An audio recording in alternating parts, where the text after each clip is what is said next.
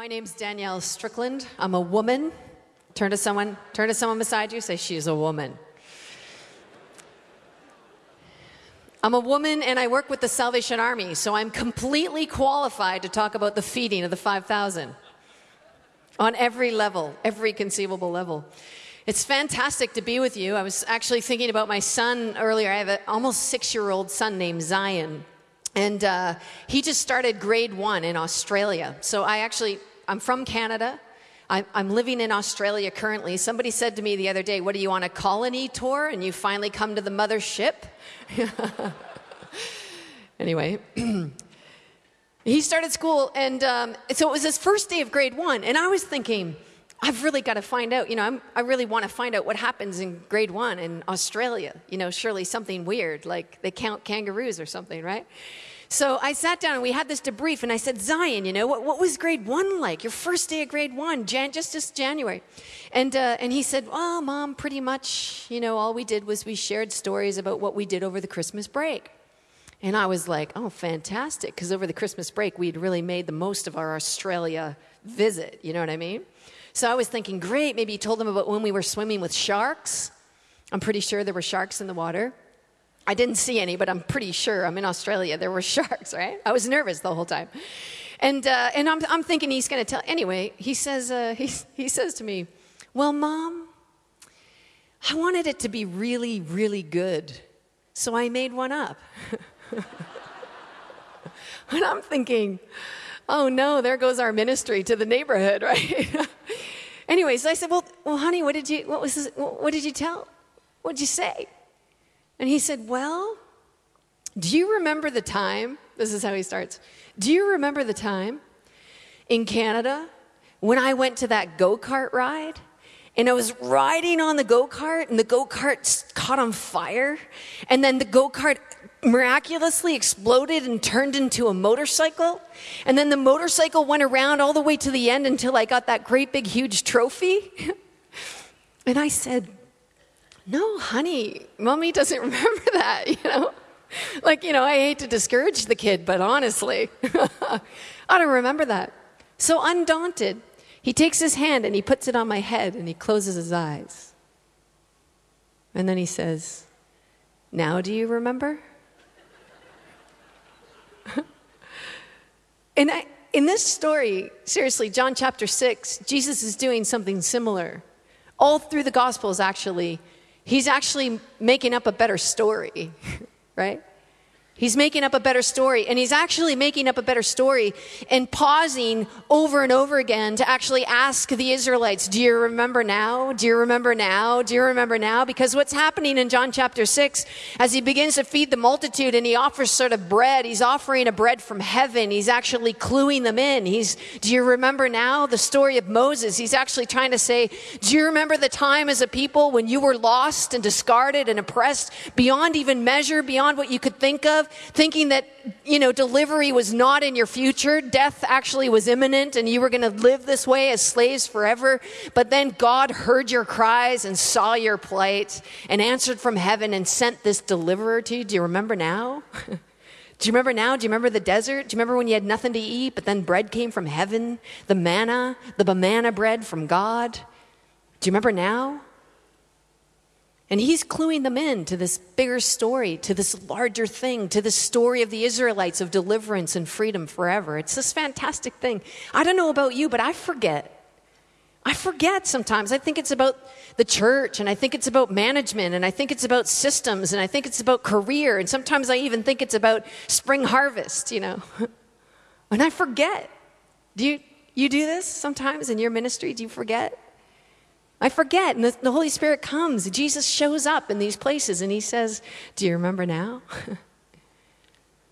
And I've been thinking about this deliverer Moses and the things that Jesus was trying to say, because Jesus wasn't actually just trying to say he's like Moses. He's trying to actually say something much, much bigger than that. This is even bigger than what they could imagine. He's just trying to trigger their imaginations to remember who they were as a people of God and what they were supposed to be about, which was about blessing and freeing and bringing good news to the entire world. He's trying to stretch their imaginations. I mean, this is the Passover feast. This is a political time. They're just trying to think about how they can overthrow the Romans. Jesus is trying to trigger their memory and say, forget about the Romans. We got bigger things to do than that. And I've been thinking about this. Who is Moses, you know? Who was Moses? And then I'm actually thinking about the story and the character involved in the story when Jesus sides up to Philip and says, Philip. Now, who is Philip? Turn to somebody beside you and say, I have no idea. Philip. I mean, I think it's the first mention of him in all of Scripture, right? He's the one disciple we leave off the list. You know, when you're doing that, who are the 12 disciples? And you can never remember Philip. Who's Philip? And then the other guy involved in the story is Andrew. And Andrew is like named as the brother of somebody. He doesn't even just get Andrew, the disciple of Jesus. He gets Andrew, the brother of Simon Peter, who's the disciple of Jesus, right? These are the two least likely disciples. Moses, an unlikely character himself. And I think there's something going on in this story that's really, really important underneath all of it, even with Moses. Do you remember when Moses was talking to God? God was saying, I've heard the plight, I've seen the thing, this stuff's going on, I want you to stop it. And Moses says, how am I going to do that? Who am I to do that? And it's actually a really, really good question. Who is he to do that? And how am I going to do this thing? And Philip last night talked about the what of the kingdom of God. The Spirit of the Lord is on us because he's anointed us to go. The what of the kingdom of God. If Philip's talking about the declaration of the kingdom of God, then here we are right at this place in a demonstration of it. This is how we're going to do it. Moses says, who am I? What am I going to take? And God says, what's that in your hand? Moses looks, well, it's a staff. You know, all the shepherds have one. It's a staff. Nothing ordinary. Nothing special. Moses apparently isn't really that good of a speaker. He probably stinks like sheep. God says, throw that down. Moses throws that down, and all of a sudden the staff, this wooden stick that he uses to hit sheep every now and then, becomes the cosmic power of the universe. It becomes something incredible. Just the stick. Philip, who's he? Andrew, who's he? Fish and chips. What are we, in England? What is that? That's the recipe of the kingdom of God. That's the recipe necessary for the kingdom to advance in the world. Ordinary, everyday stuff offered up. Nothing special. Nothing magical. Nothing crazy. Nothing shiny. It wasn't golden. It wasn't silver. It wasn't emblazoned. Every shepherd had one. It was just what he had in his hand. It's just what he brought to the thing, the little boy. It's just what he brought. Nothing's miracle about fish and chips. It's just what he brought. Everyday, ordinary things. You know, I remember I worked in Russia for a year when the Salvation Army went back. 1992, the curtain came down and we went in, and I was just really super young. I was like 11. And I went in and I worked with these really amazing leaders in so many ways. This one particular guy who was a commanding presence. I mean, if there was a Soviet leader, he was sort of the prototype in a Salvation Army uniform. I mean, he was commanding, tall, strong, tough. You know, if we were leaving at 6 o'clock and you weren't there by 6 o'clock, he left anyway. You know the type? It's fantastic. He actually was amazing, charismatic. He was so gifted in so many ways. A businessman, all these sort of stuff. And I was just sort of his lackey, you know. I was just cleaning up around things and doing anything that I could to sort of serve the kingdom. And he had to go, and he was amazing. Boris Yeltsin actually offered him an office in the Kremlin, you know. He was just this incredible guy. And he was going for 3 months. And someone was coming to replace him. And so they asked if I would stay and just sort of drive around that replacement and sort of be the lackey for that person and help with the transition. So I said, yeah, sure, I've got nothing else better to do. I'm only 11.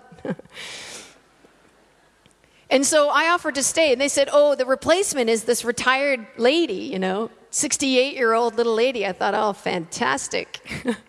That's great. I'll do some babysitting, you know. I just was thinking, oh, man, here we go. So the 68-year-old woman comes in, you know, little, small, a little bit hunched, 68 years old. And I'm thinking, like, let the party begin. And she came in, like just an old lady, nothing special, nothing, you know, charismatic, no commanding presence, no, Nothing of the sort.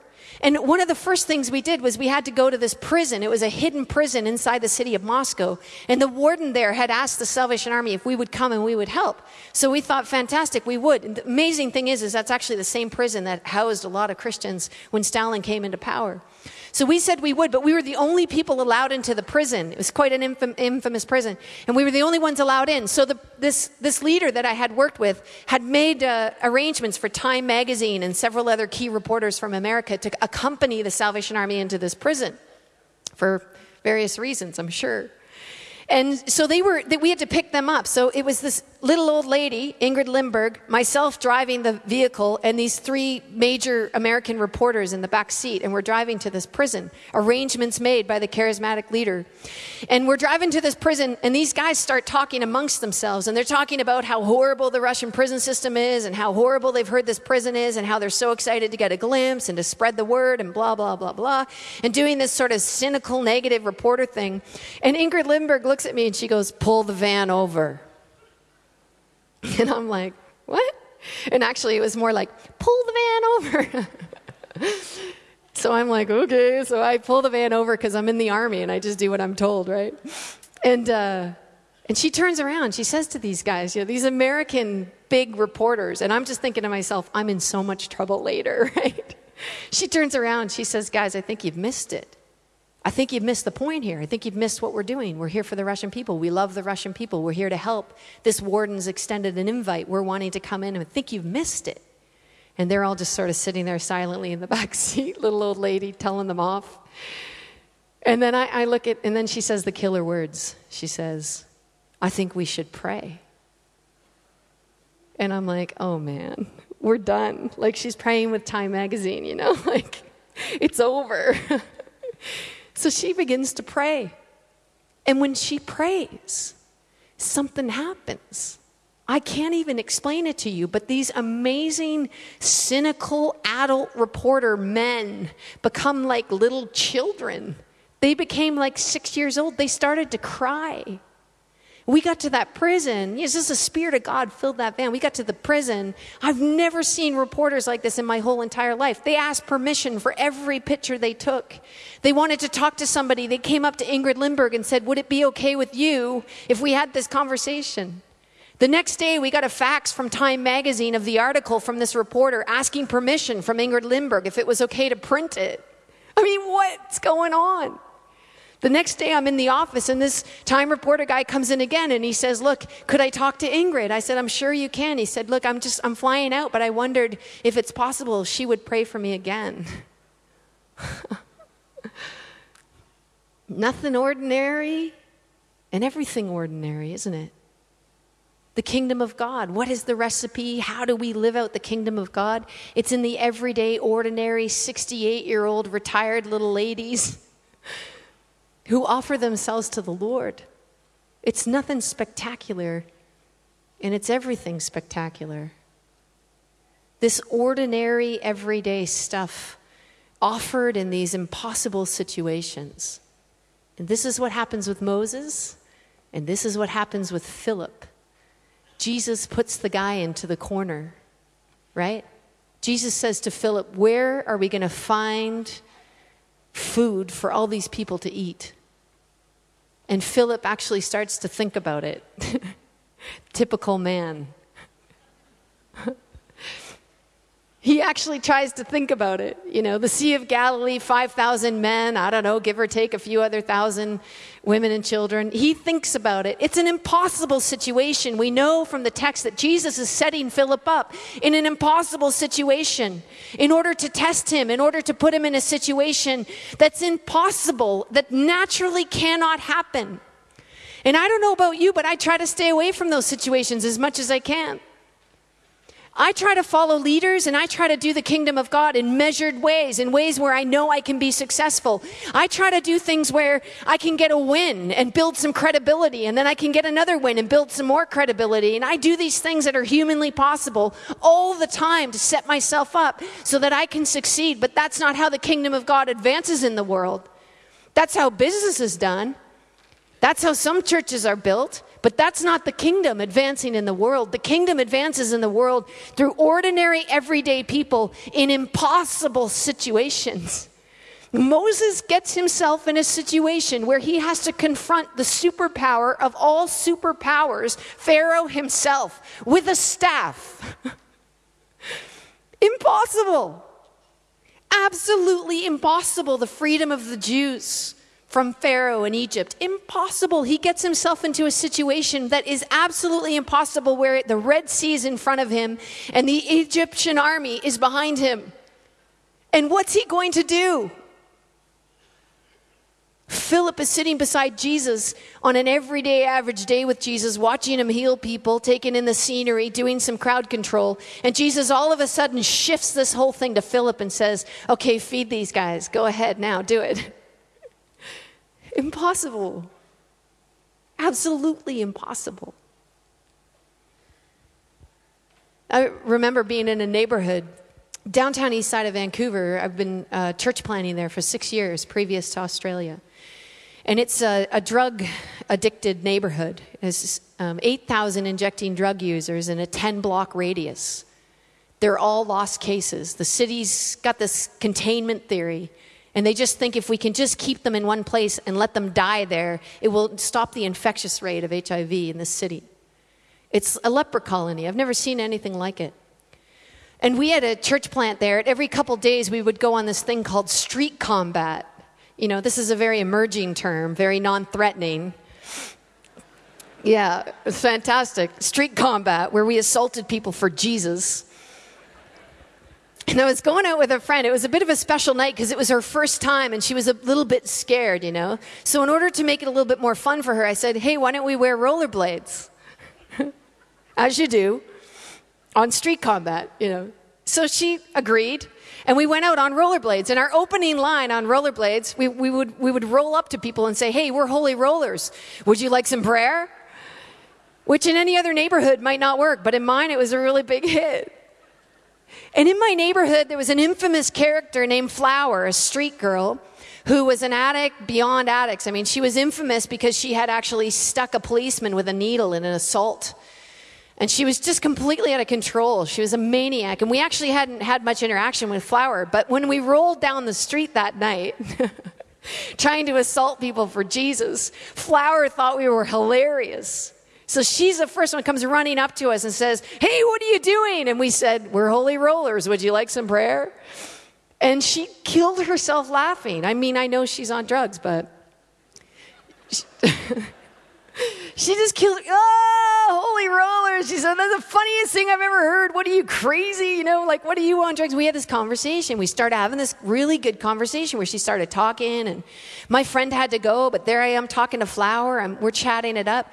And she says, look, I'm getting really agitated because I actually need to fix. But I want to keep talking to you. So would you come with me while I fix? Would you just sit with me while I do this fix so that we can have this conversation? I'm thinking to myself, I don't know if I'm allowed to do that. Like, I'm a Salvation Army person. We're pretty holy. We don't even drink or anything, you know? Like, I don't know. But I'm like, yeah, I want to keep talking. I want the conversation to keep going. So I go behind the dumpster with her, and we have this ongoing conversation while she's fixing. But this is what, when it happens, it just gets excruciatingly painful because Flower can't find a vein that hasn't already collapsed. She cannot find a place to inject her drugs. So I wait with her for half an hour behind this nasty, filthy dumpster alley in the downtown east side while she tries to find a vein to inject with drugs. It's the most excruciating half hour of my whole life. And while I was sitting there in that half hour, despair began to fill me. Hopelessness began to leak in all over the place because all I could think of was, this is just one. And there's 8,000 more. This is just one. And how is God ever going to, this is one who I don't even know how it's possibly conceivable that this person, I could have a PhD in addiction and still not to be able to help her. I don't know how this is, and despair and hopelessness is filling me and filling me and filling me. And right at the brink of filling me, the Lord speaks to me. The Spirit of God speaks to my spirit, and he says, flowers were meant to bloom. And it was really bizarre because I hadn't even really noticed her name was Flower and the irony of it, until the Spirit spoke to me and said, flowers were meant to bloom. Spirit speaks to me, flowers were meant to bloom, and Flower says to me, hey, can I come over to your house? To which I reply, of course. And when we get to my house, there's some other people there. We get to my house and Flower just explodes in death. Just out of her mouth comes all this, I hate this and I hate, it's just the demonic forces inside of her just begin to explode. I'm going to kill myself, blah, blah, blah. She's just out of control, which is why people don't bring people like that over to their houses. I got it. And we didn't know what to do. Everything we tried to do wouldn't work, you know. We tried to speak something. We tried to read some scripture, whatever. Nothing would work. Just this death, death, death coming out of her. And finally somebody grabbed a guitar and just sang, flowers were meant to bloom.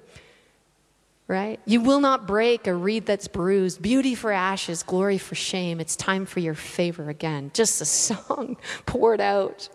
The song of the big story, right? And as this song poured out, Flower fell right asleep in my living room. For 3 days, she slept. And when she woke up, she was different. I got a Facebook from her yesterday to say she'd just been accepted to a mission training school, you know. She's full on. Yeah, praise the Lord. Pray for Flower. She's blooming, she's blooming, she's blooming. And when that happened, what was special? What were they, anointed rollerblades? Right? With some kind of special golden Johnny Cash guitar? It was nothing special. It was everyday, ordinary things offered up in impossible situations. And the presence of God. And that's how the kingdom advances.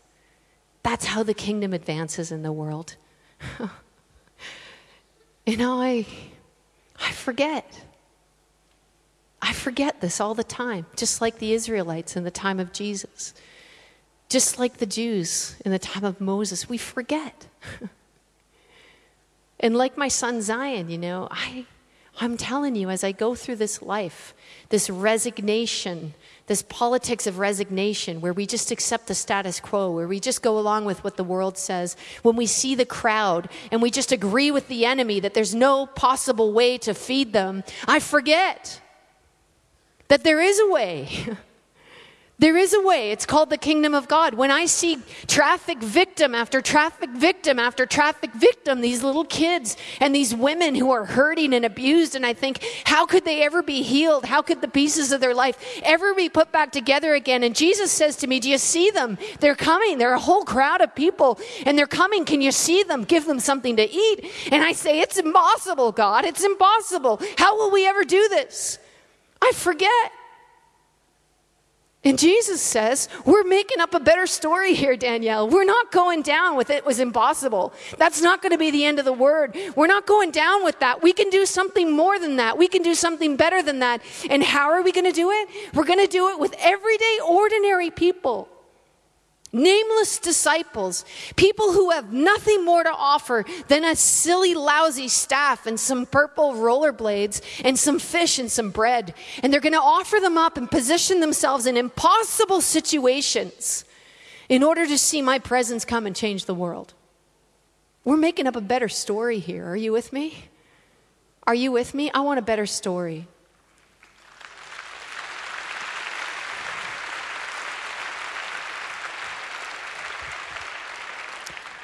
I'm refusing to believe these days that women and children were born to be sold.